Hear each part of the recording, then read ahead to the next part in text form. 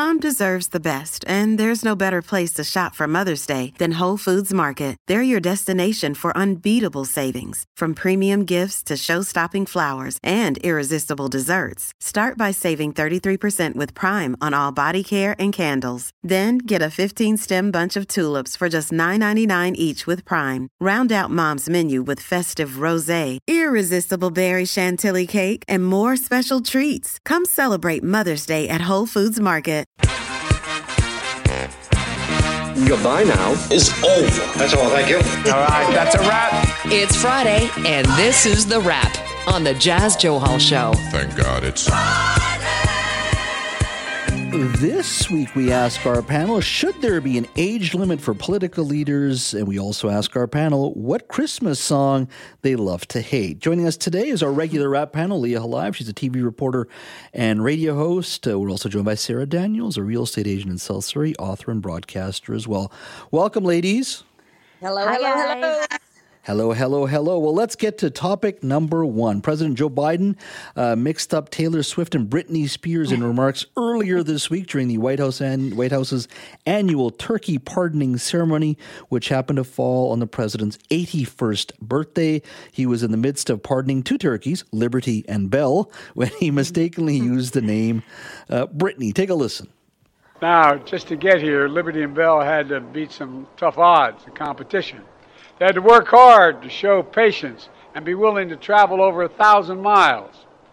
You could say even this harder than getting a ticket to the Renaissance tour or Britney's tour. She's down in, it's kind of warm in Brazil right now. That was Joe Biden earlier this week. Now, I want to say, 5 decades of public life. Not everything comes out the way you want to when you're speaking. But Leah, let me start with you. Should there be an age limit for political leaders, especially one who is the leader of the free world? Well, I mean, and he said Renaissance. What tour is that? That sounds like something from, the early 1900s or something. It's Beyonce's. I know, but totally different from Britney and from Taylor, that's for sure. Yeah. No, she's good too. But I think that, we definitely should have an age limit. I think that, with age, though, does come experience, but also does come fading minds and memories. I mean, I think 70 is probably good. I mean, do we really want 90-year-olds with the nuclear bomb codes? Do we really? Not really. So I think 70, you're saying, you're still good shape. No. You're saying turning 60. I am turning 60 in a couple months. You're saying in 10 years I'm toast? I am coming at you, young lady. Not toast, but you just, be in charge of the free world. It just should be, you should have all of your wits. Let's put it this way. There are people that are in their 40s that shouldn't be in charge of a bus stop. Very true. So I really don't think that age should have anything to do with it. Sure, there should be cognitive tests and et cetera. But I mean, do we really expect Joe Biden to be keeping up with what Taylor Swift, Britney Spears, Beyonce are doing? No, I don't think so. I mean, I would, if the funny thing is, he's the one that always gets nailed for, like the fumbles and stuff. He does have a stutter. That is something that he's struggled with since childhood. The interesting thing is that Trump doesn't get the same pushback. You take away the hair dye and the fake tan and then just put a microphone in front of that guy. He makes no sense and would look older than Joe if he'd stopped spray tanning and painting his hair orange. For some reason, people think that he's younger and more vibrant. He's just a lunatic.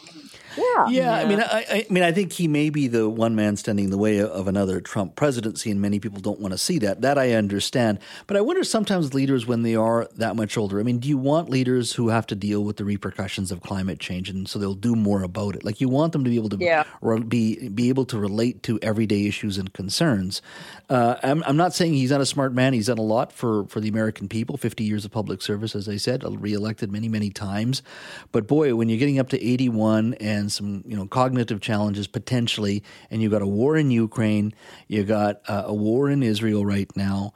I don't think Americans are happy with either choice, Trump or Biden. That's the challenge. They would love to see somebody else, right?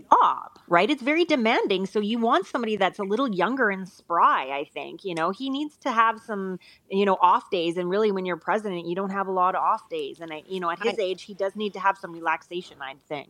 I look at some of the younger people in both of those parties, and I'm kind of like, you know what, really? Like this, I mean, Yeah. this is American politics we're talking about.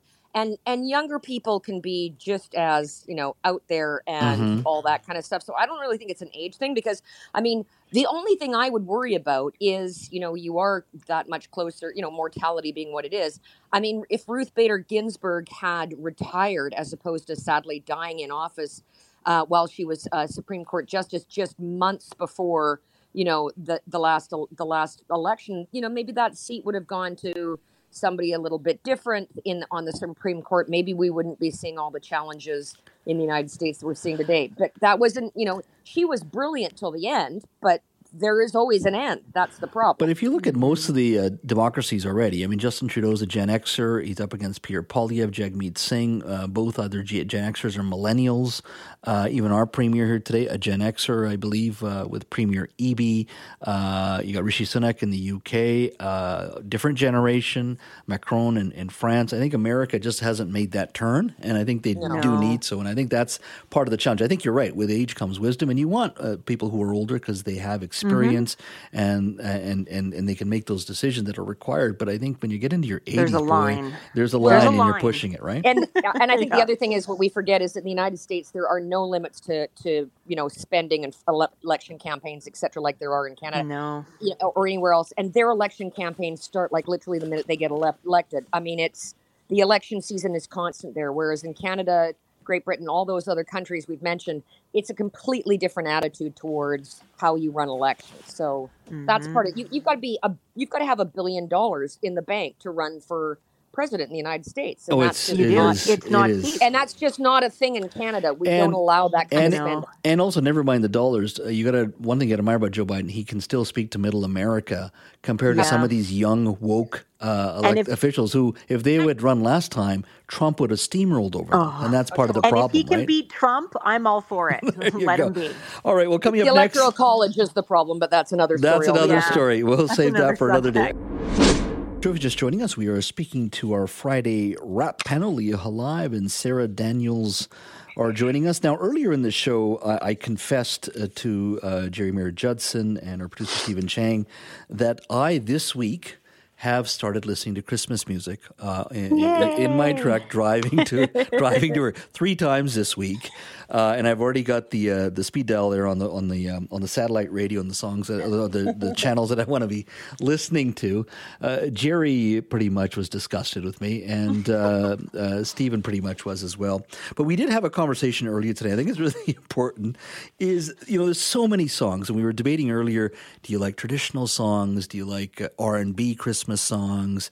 And they both provided songs that they like, and in the case of Jerry, doesn't like. And I'm just curious: is there one song either of you absolutely love to hate? And let me start with you, Leah. Okay, this might be a surprise. Santa Baby. For some reason, that one just irks me. I just it just sounds so sexualized. Like she's talking about all the fun she's missed, all the fellas she hasn't kissed. She wants all this material stuff. I mean, I'm about material stuff too. Don't get me wrong. I love my coat. I like my stuff. I do. But I mean, it just it kind of gives the wrong kind of message, especially to kids, because when she's singing it, it just sounds sexual to me. Like, does it not? Well, and then there's I saw Mummy kissing Santa Claus, which is okay, that's really creepy. So I'm like, it's what's that all about, right? I saw Mummy kissing Santa. I guess it's supposed to be Dad dressed up as Santa, but that's just creepy. The kids are, hey, there's Mom kissing a stranger. That's okay. Yeah, that's one I think most people feel weird about. I always, that one it did great. They did great things with it, but I think we've played it for so long. Do they know it's Christmas time? That Band-Aid one. That was actually my choice because I was looking through the Christmas songs and it's on a lot of the worst lists. And as they said, it's it was a song that was performed to raise famine money for Ethiopia, in 1984, so almost 40 years ago. But it's do they know it's Christmas? It's extremely condescending. I mean, Ethiopia has been a Christian country for 1,500 some odd years, so I'm pretty sure they knew it was Christmas. And also, it's oh, you poor people, without us white musicians all singing together, I guess you're all going to starve to death. Yeah, there was a bit of pause, but yeah. I'm going to play you with the song that Jerry really hates. Can we play that, Leo? This one, Paul McCartney. You guys remember this one? Yeah. Wonderful Christmas. And Jerry, can you jump on for a second? Can you just share with us why you really, really hate this song? I really don't like it. Because I worked in retail for so long and it was the retail Christmas song. I almost never encountered it prior to, but just lordy, I hated it. I just hate it. So I hear the synth come up and it makes me physically recoil. But I think for everybody, I think we can all agree, like there's the classic songs that we're so used to hearing. Yeah. And then pop star re-records them with all the vocal histrionics and all that kind of crap, and it's just like, back the bus up. Just give me the original class. Yeah, they're pandering to one person. That's called Stephen Chang, our producer. Yeah. He does hip hop Christmas, all that silly stuff that you just don't want to be.